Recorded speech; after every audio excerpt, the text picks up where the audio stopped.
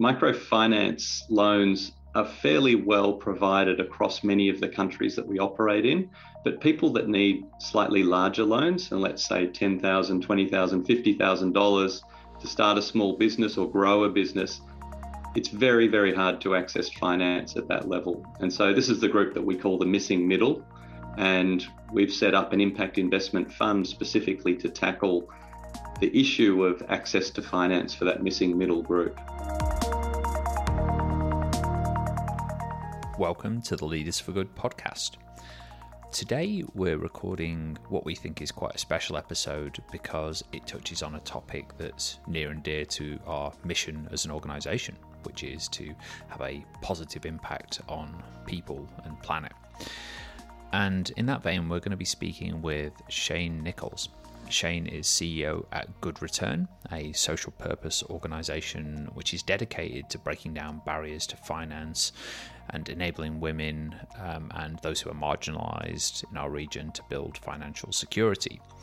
Shane is a wealth of knowledge. He has a bachelor's degree in behavioural science and social science. He teaches at Macquarie University, which you'll hear a little bit about in the episode of their global leadership programme.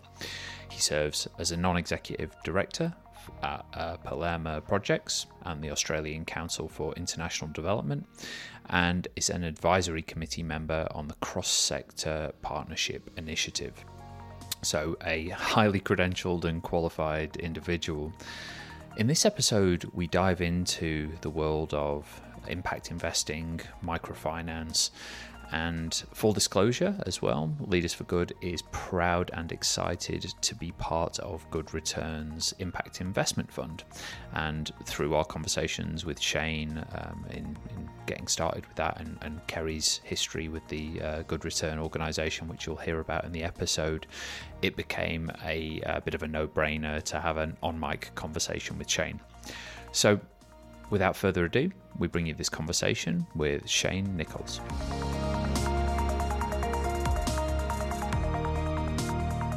Welcome to the Leaders for Good podcast. Today we are lucky enough to have with us Shane Nichols, who amongst many other things is the CEO of Good Return and someone who I am eternally grateful to because Shane was part of me working with Good Return in Cambodia. And that was really where the idea for Leaders for Good first came from and was a catalyst to Phil and I beginning this journey in our path to purpose and doing more good in the world. So a huge thank you, Shane, and everyone at Good Return. And we'd love to start today's conversation by asking a bit more about you. How did you find yourself in the position you're in today and doing the work that you do? Thanks, Kerry. Just over 20 years ago, I was living and working in China. I was working as a journalist and editor, and I wanted to do some travel around the west of the country. So I went on a motorbike adventure. And while I was on that trip, I picked up a hitchhiker. He was a young Chinese man who'd been working on a road construction site, and I took him back to his home village. And when we got there, he invited me in for a cup of tea. And, I was thirsty and I thought that would be lovely. So I went into his dwelling, which was a one-room hut. As soon as I sort of saw it and entered it, I realised that they were obviously a very poor family. His grandmother was lying on the floor on a rug. It was an earthen floor. They had barely any provisions, and in the centre of the hut were some coals from a previous fire, and inside in the coals was a potato, and he stoked up the coals to heat up some water for this cup of tea, and then when the potato warmed up, he sort of offered it to me and said, please have something to eat, and of course I said no, thank you, I'm fine. And this went back and forth. He kept offering it to me multiple times. And in the end, it felt a bit rude to not eat it. And so I ate this potato, conscious that they didn't have a lot of food or provisions in their house. And so when it came time to leave, I was sort of wondering, what should I do? Should I give him some money? But that felt really awkward. We were just two guys that just met on the road. And so I left there feeling like I wanted to do something to help, but feeling a bit inadequate. And a couple of weeks later, by coincidence, I met someone who was working for a microfinance program, and I'd never heard of microfinance. I'd had no previous experience of international development work.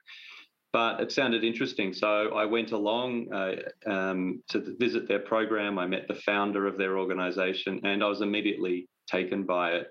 So I went back, enrolled in a master's degree in international development. I studied microfinance and was fortunate to pick up a job at the Australian Embassy in China, working on their rural development and microfinance programs. And that really got me started in the sector. And for the next few years, I worked in China and Mongolia on a range of different rural development programs before returning to Australia and joining Good Return. That's quite the journey, Shane, and all from one simple interaction with somebody on the side of the road. Came all this. That's fascinating. What was it? What was it about the interaction? Obviously, the desire to do something and the desire to give back, and the I guess the recognition of the inequity there. But I'm just wondering, what was it? Was there anything else that really made that super motivating for you? What was the driver there? I think it was a combination of, it was only a few years later that I actually pieced back the sequence of events. Right. Certainly visiting the microfinance institution was life-changing, but it was only a few years later that I really sequenced it back to that interaction with that young man. It's still very vivid in my mind. And I'd previously travelled in Africa. I'd seen poverty, so it certainly wasn't the first time. But perhaps it was just the feeling that he was only a few years younger than me. It could have been me. And, why don't they have the kinds of opportunities that everyone else gets? And that was really what drove it. You brought back a few memories from some of my travels as well in various parts of the world. And one commonality, and from your story, you experienced it there, a family that clearly didn't have much, but was insistent that you eat and they share and you share in what they had. I had a similar experience in, many different countries in many different scenarios. And I think that generosity of spirit and wanting to reciprocate in the most meaningful way we can, I think certainly just kind of popped out for me while you were telling that story. This might seem like a bit of a tangent, but I think it might lead us to some interesting places. When we caught up before the mics went live, you were talking about the global leadership program that you're involved with at Macquarie Uni. Could you unpack what that looks like, why it's so important, and maybe how that links into some of the things you're thinking about and doing at the moment? Yeah, it's a great initiative of Macquarie Uni. It's open to undergraduate and postgraduate students across all the faculties. So you get a really wide mix of people in there. And it really aims to help them become multifaceted global citizens and future leaders. So through the program, they learn about a wide range of global issues with the expectation that in their future roles, they may have an opportunity to help address some of the big picture challenges that we face as a world. Yeah, it sounds like such an interesting program. And the reason I guess we wanted to start there is because this podcast and us as individuals are really passionate about the power of leaders and organizations to make change and drive some of this inequity that is sort of prevalent across the world. So I'd love to dig into that a little bit more and understand how, as part of that program, you help leaders start to think about this. What's your starting point? So I run a 2.5-hour think tank session, which sounds like a long time, but the time goes really quick. And I start by introducing the Sustainable Development Goals and explaining that everyone has a role to play in achieving those. And so the students come together, they work in groups, and they select a company and they consider how that company might be able to contribute to the Sustainable Development Goals. And that's really setting them up for thinking about their future careers and what role they might be able to play, regardless of what field they go into or what organisation they're with. And then we hone in on SDG 1, which is no poverty. That's the one that my organisation works in. And I talk about global poverty trends. They're always super surprised to discover that poverty rates have halved globally in the last 30 years. 30 years ago, roughly 1 in 3 people were living below the international poverty line of $1.90 a day. And these days it's under 1 in 10 people. So we've had phenomenal progress, but COVID's certainly set us back a little bit. And we also know that last 10% is the hardest to reach. And so it really does require a concerted effort. And after that framing around the SDGs, then I talk about microfinance as a strategy to achieve some of the sustainable development goals and some of the experiences we've had there. And that leads into a discussion around impact investing and the fact that governments and other grant makers can't possibly fund the achievement of the SDGs. And we really need to move private capital towards doing good. I guess that leads us into a couple of things there. The Sustainable Development Goals. A lot of our audience would have heard about them, but maybe there's some people who are hearing that term for the first time. So I'm just wondering if you could give us the canned version of what the SDGs are and why people should be thinking about them and caring about them. So the SDGs are a set of global goals that were established back in 2015. It's convened by the United Nations, and we had 193 member states of the United Nations sign on to the Sustainable Development Goals. So it really has global buy-in, and these 17 goals cover all facets of sustainable and ethical living. Goal number 1 is about no poverty. There are other goals that are about food and addressing malnutrition. There's environmental sustainability. There's women's economic empowerment. There's partnerships for the goals, a whole wide range of things. And unlike perhaps previous efforts at poverty reduction, there was a really big rallying call around the SDGs to say this isn't just the job of governments and non-profit organisations, this is the job of everybody. And what's been really heartening is that a lot of companies have got on board with the SDGs, and you'll often see in their annual reports how they're contributing in their own way and through their own products and services and activities towards the achievement of those goals. Perfect. Thanks, Shane. And you touched on a couple of things when you were previously talking there about microfinance and impact investing, and I guess that leads on to what is good return? How are you working with those concepts, and what's the organization's mission? What's behind everything you do? So Good Return was established back in 2003 by my good friend Guy Winship. I met Guy when he was setting up the organisation, and the organisation's really been at the forefront of social finance since that time. We aim to combat inequality and exclusion by working within existing financial systems and partnering with local organisations around Asia and the Pacific. And what we do is we support those partner organisations to provide responsible and inclusive financial services to local entrepreneurs. We have a particular focus on women, but it's not exclusive. We work with a wide range of marginalised and excluded groups, such as people with disability. And the focus is very much on giving them access to finance, but also making sure that they've got the education and the business skills to enable them to participate meaningfully in the economy. And this can have real impacts on their lives, but also that of their families and communities. Shane, could you talk a bit more for us about why financial inclusion is so important and how actually it makes such a difference to those individuals? Sure. Well, I guess it's very interesting when you look at poverty statistics that you see there's a very large correlation between people who are living in poverty and people who lack access to banking services. Now, I'm not suggesting for a minute that you give someone access to a bank account and they move out of poverty. That's certainly not the case. But if you don't have access to a safe place to save your money, then what happens is you store it under the mattress or you invest in pigs and chickens, and the money quickly disappears. And if you don't have a place to borrow, it's very hard to get ahead financially. It's very hard to start a small business, etc. And so access to basic financial services, and if you imagine your own life and how you got to where you are, or your parents, it would have been very hard to have what you have now if you'd never had access to basic banking services. And so microfinance is about providing those services in a way that low-income people can actually access and manage and utilise to benefit their lives. And it's really a stepping stone out of poverty. And when I was in Cambodia, we heard lots of stories about people that were keeping their money under the mattress and it was getting stolen or flooded, or there was an example of someone that kept their money in the walls and the rats got into the walls and ate all the money.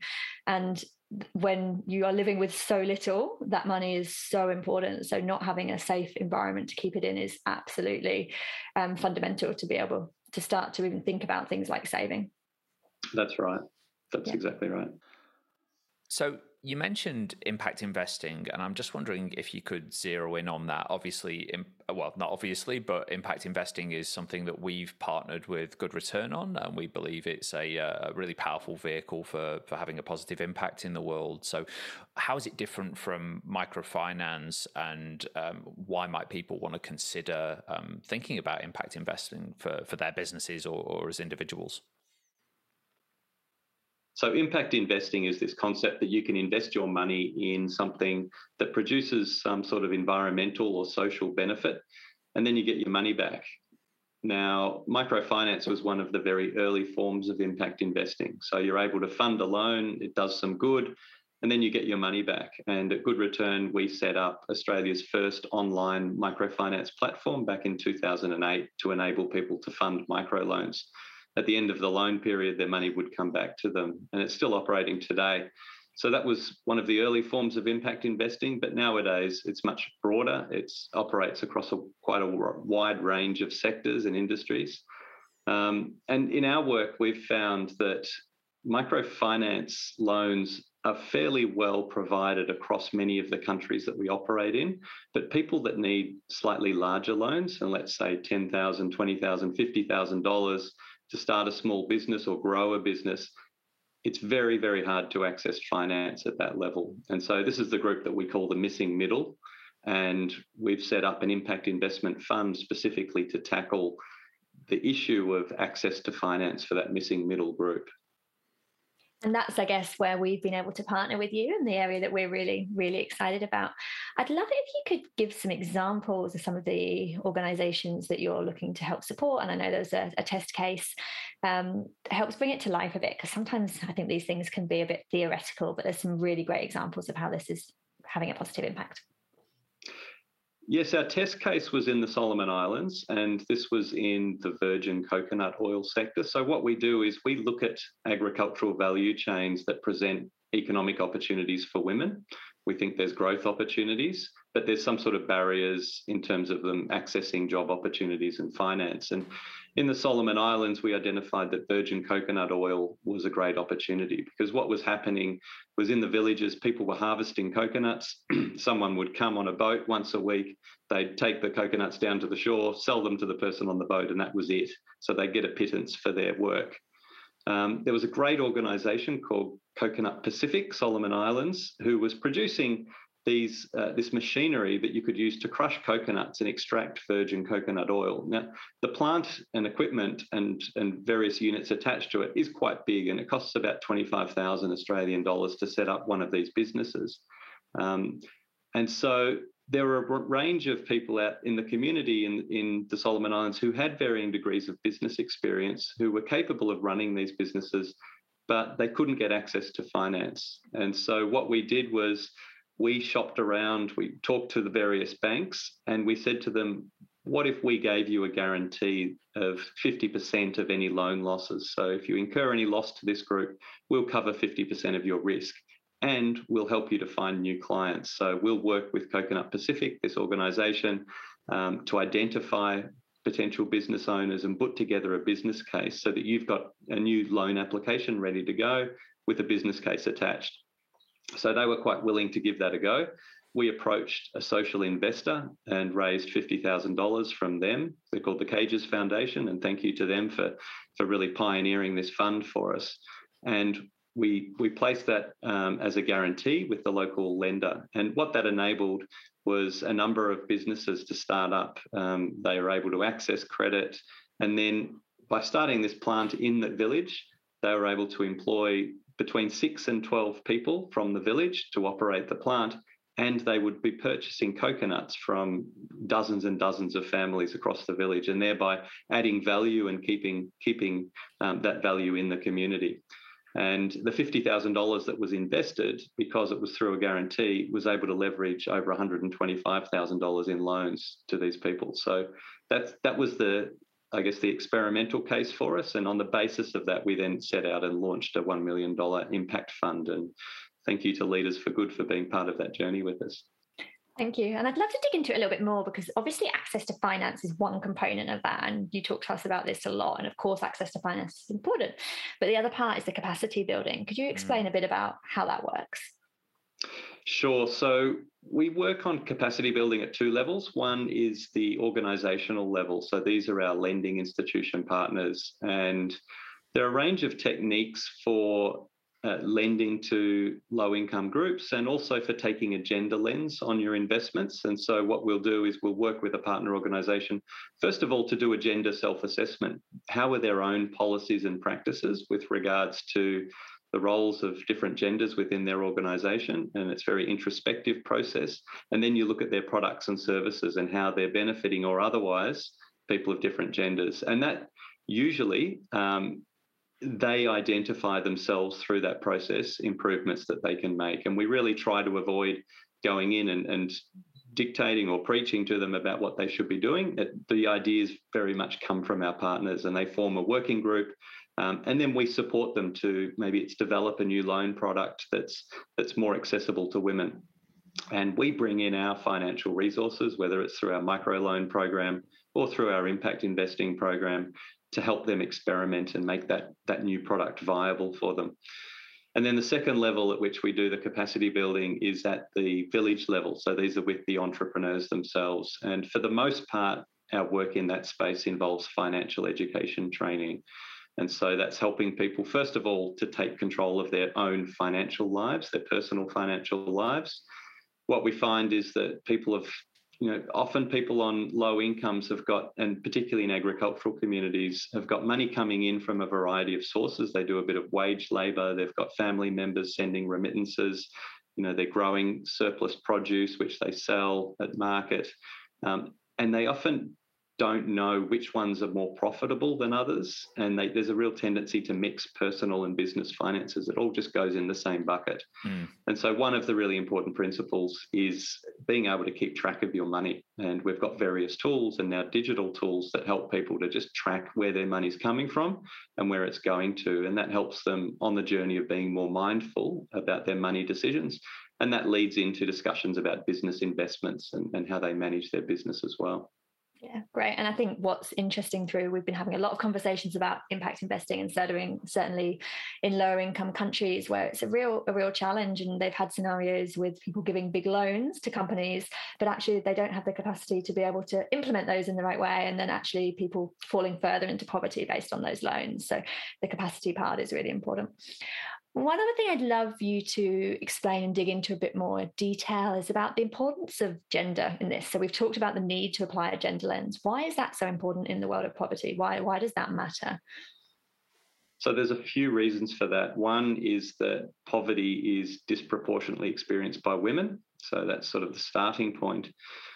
Secondly, in the microfinance sector, we know that women are much more collaborative in terms of microfinance traditionally relies on group processes. So groups will come together, there'll be peer guarantees, those sorts of things. And we find that men tend to prefer individual loans and women are much better at operating on a group level and supporting each other in those activities. Now, these are obviously generalizations, but sort of been borne out through several decades of experience in microfinance.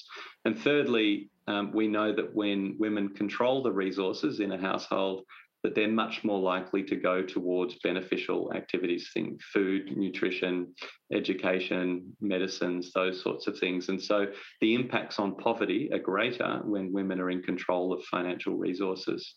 Of course, those sorts of shifts are quite significant in certain cultural contexts, and they really take time. And so you have to be very careful about the way that you support women to become more economically empowered and make sure that you bring men along on that journey. And so whereas once microfinance focused exclusively on women in many places, nowadays it tends to include men as well because there's a recognition that men need to go on that journey as well. Yeah, and the complexity of that system. I remember one of the things that really was an eye-opener for me was if you don't do this in the right way, if you start empowering women financially, one of the unintended side effects was that domestic violence was increasing. And that was just a real eye-opener for me about the complexity of the system and having to make sure that we're looking at everything rather than sort of a very narrow focus on how do we give women more access to finance. Yeah, that's right. Question for me on that: does that thinking change, or how does that thinking change when we move from? You mentioned a few examples there, more around the microfinance space. As we move to impact investment, and we think about larger loans, and we think about setting up or scaling more substantial businesses, how does that lens on gender change? If it does, are there different programs you're thinking about? What's the difference there? I think it does change slightly. So the women that are in a position to run those slightly larger businesses they're already empowered women. They've often already been successful in their community. And so the intra-household gender dynamics are not necessarily as much of an issue for those women or in the community. But where those women do face the challenges is the institutional biases that exist. So they've got great potential, they've got great skills and confidence, but they're just unable to break into the economy because banks and other organisations are just not, they're prejudiced in the way they offer their services. And these prejudices have been around for such a long time. They're baked into systems and people are not conscious of them. They're very much unconscious biases. And so when we work with an organisation, it's really about helping them to discover their own unconscious biases. And are you doing that at an advocacy and policy level? Are you working with is that work with the financial institutions primarily that you're doing? That's right. That work is with financial institutions. And what we do is we often work together with the peak body for the financial institutions in the country that we're in. It could be the peak body for microfinance agencies or sometimes even the Banking Association. And we offer training through an online platform in gender awareness, as well as a whole range of different inclusion topics in finance. And on top of that, we work together with central banks and governments on broad consumer awareness campaigns. So we've got a campaign that's active at the moment in Cambodia. We've got another one starting up in the Solomon Islands soon, both of which are being led by the central bank. And it's great to see a government agency taking the lead on these topics of inclusion within the economy. And you talked about impact investing as this sort of spectrum. So you've got the small micro loans that we've talked about, and you've got the big loans at the other end of the spectrum, so hundreds of thousands of dollars upwards. And then you mentioned this sort of area of the missing middle, about the $10,000 to $50,000 loans for organisations. And it really sounds like a relatively new space. And as you said, you've done a trial, and we're now engaging in the Impact Fund and a programme to make that come to life. What are the key challenges of that? Anytime you're doing something new that hasn't really been done before, there's of course a whole lot of challenges. So what are the biggest ones that you're facing as part of that journey? Firstly, I guess internally has been developing the team's capacity and skills to engage, at a different level, going beyond the microfinance to move into larger size investments. That puts you in contact with different types of institutions, and so you need to develop, the skills to be able to work with them. On the fundraising side, it's been really interesting as well. I think we're certainly on a journey in terms of educating the community, and in particular, the foundations and the philanthropic community, that so the way that foundations would typically operate is they'll have a big corpus of capital, of money that they've accumulated over time. They'll invest that in the share market or in other commercial investments, and then they'll use the interest earnings off that to provide grants to organisations such as us. And what we're doing is going to those organisations saying, look, instead of investing your $100 million or whatever you've got into the share market, why don't you invest at least a portion of that into responsible investments such as an impact investment fund? And usually they love the concept, but once you start the discussion, you quickly go, they bring in their financial advisors, they start down the usual due diligence process. They're looking for risk-adjusted returns, comparing it to their commercial activities, and they're not very good at factoring in the social or environmental impact that you're offering. And so that tends to get discounted in the decision-making. So I think the sector has got quite a long way to go in terms of, and Australia's certainly behind Europe and the US in terms of the evolution of impact investing. But we're definitely starting on that journey. And I guess we see that as part of our role is to educate the investor community and the philanthropic community about different ways of doing things. And it's not to say that grants are no longer needed. They absolutely are. But there's also a role for the investment of capital to help achieve some of these goals. And it was interesting for us on our journey because we were really keen to get involved, but couldn't quite work out how. And we found it was really easy to find opportunities for impact investment in Australia. So Australian companies that were social enterprises that were doing good for people on the planet, that was really easy, but it was much harder to try and support in lower income countries. Could you explain a bit about why that's the case? I think that has to do with the fact that most impact investment funds will be funding individual businesses. And so if you imagine that you're funding a business in Indonesia, but you're based in Australia, then you've got to do your due diligence on that business. You probably want to go over there and visit them. All of that work requires fairly significant investment. You could spend $10,000 identifying a deal. And so to justify that cost, you have to make fairly large deals. And so what happens is, as a result, your typical impact investment from Australia outside of Australia would be, $500,000, $1 million or more.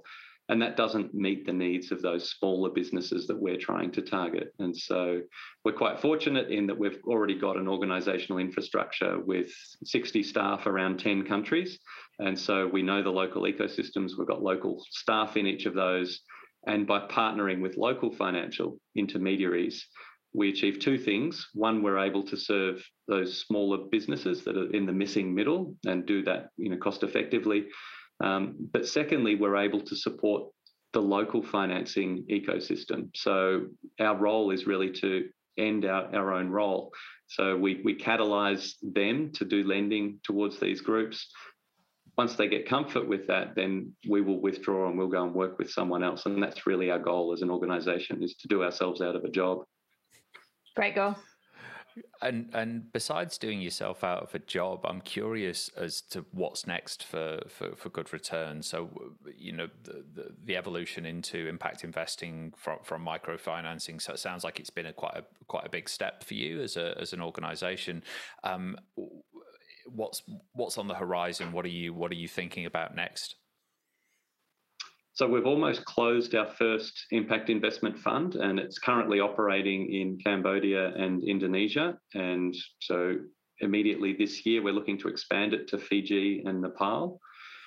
I gave the example earlier of virgin coconut oil as a value chain that we've been working in Indonesia. We're working in chili and maize as well. And over the next couple of years, we're looking at exploring other value chains so that we can diversify our portfolio and create a wider range of opportunities. So we're looking forward to that. So, for example, in chili, in Indonesia, there's opportunities for women not only in growing and harvesting and grading, but also in packaging, making chili jams, getting them to market. And all of these businesses require financing and training. So that's where we can come in and provide some support. Another exciting initiative that we have recently established is a program working in the Kimberley region in Australia, and we're learning as in partnership with our funder, the Menzies Foundation, and a local Indigenous-led organisation called Kimberley Gigas, on different ways that we can support Indigenous women entrepreneurs. And we've established a business club called Muganda Makers, which is Tomorrow Makers. And over 100 women have joined that club now, and they're providing a range of peer mentoring sort of services, and we're helping them to access business advisory, access finance, the various things they need to get started in their entrepreneurial journey. So I'm very much looking forward to that growing over the couple of years ahead. There's plenty of work to be done. Sounds like it. Fantastic. Perfect. I think that was a really great summary. It's an area I'm so passionate about and just love getting to talk to you about it. It's sort of finishing off for the conversation. What are your biggest takeaways? What are the key things you'd like our audience to think about based on the conversation we've had today? Well, there's a few sort of calls to action, I suppose. One is to learn about impact investing if you're not already familiar with it. I can recommend the Global Impact Investing Network, GIIN, as a place to start and start learning about it. There's practical things that you can do in your everyday life. You can look at your own superannuation or any other investments that you have and look at how they're invested and consider more impactful alternatives. And you can also come and visit the Good Return website and try funding a microloan. There's many women entrepreneurs out there that need a hand up. So thank you. Perfect closing thoughts and some really great tangible things that our audience can go away and do. So as always, we'd like to finish with a little bit of getting to know you. And I'd like to start that by asking you, what obsessions do you explore on evenings or weekends? Well, I love the water. I take any opportunity I can to go swimming or sailing. That's probably number one. A hobby of mine is brewing. I love experimenting with different combinations of barley, hops and yeast, and then enjoying the fruits of my labour. And something that I plan to learn more about and get into is beekeeping. So hopefully one day I'll be harvesting delicious honey. So good. We're all coming to your place for beer and honey. That sounds like a good weekend. What organisations do you admire in the world? Is there anyone you'd point to as examples of businesses or not-for-profits that you think are just doing stellar work out there that people should pay attention to? My favourite ones are the local organisations that we partner with around Asia and the Pacific. An example is Crowdy in Indonesia. A group of young Indonesians, they started a fintech to help make finance more inclusive for people who are largely excluded from economic opportunity. They're doing fantastic work, and our programs with them continue to grow. And we're just so fortunate to be able to work with such inspiring people every day. Amazing. And we'll make sure to include a link to them in the show notes here. Okay, final one for us. Final question. What is the biggest change you've made towards more sustainable living in your own personal life? I'd say the biggest change that I've made in the last few years has been not using a car by default. So I've now got into the habit of riding a bike wherever I can in the course of my daily life. And I'm a lot healthier for it. And I sleep really well. Amazing. Easy one for people to pick up and do as well. So thank you so much for being on the Leaders for Good podcast. It's been amazing having you. Hopefully we've given you all some inspiration on some things you can do to make a bigger impact. Thanks, Shane. Thank you. Thank you.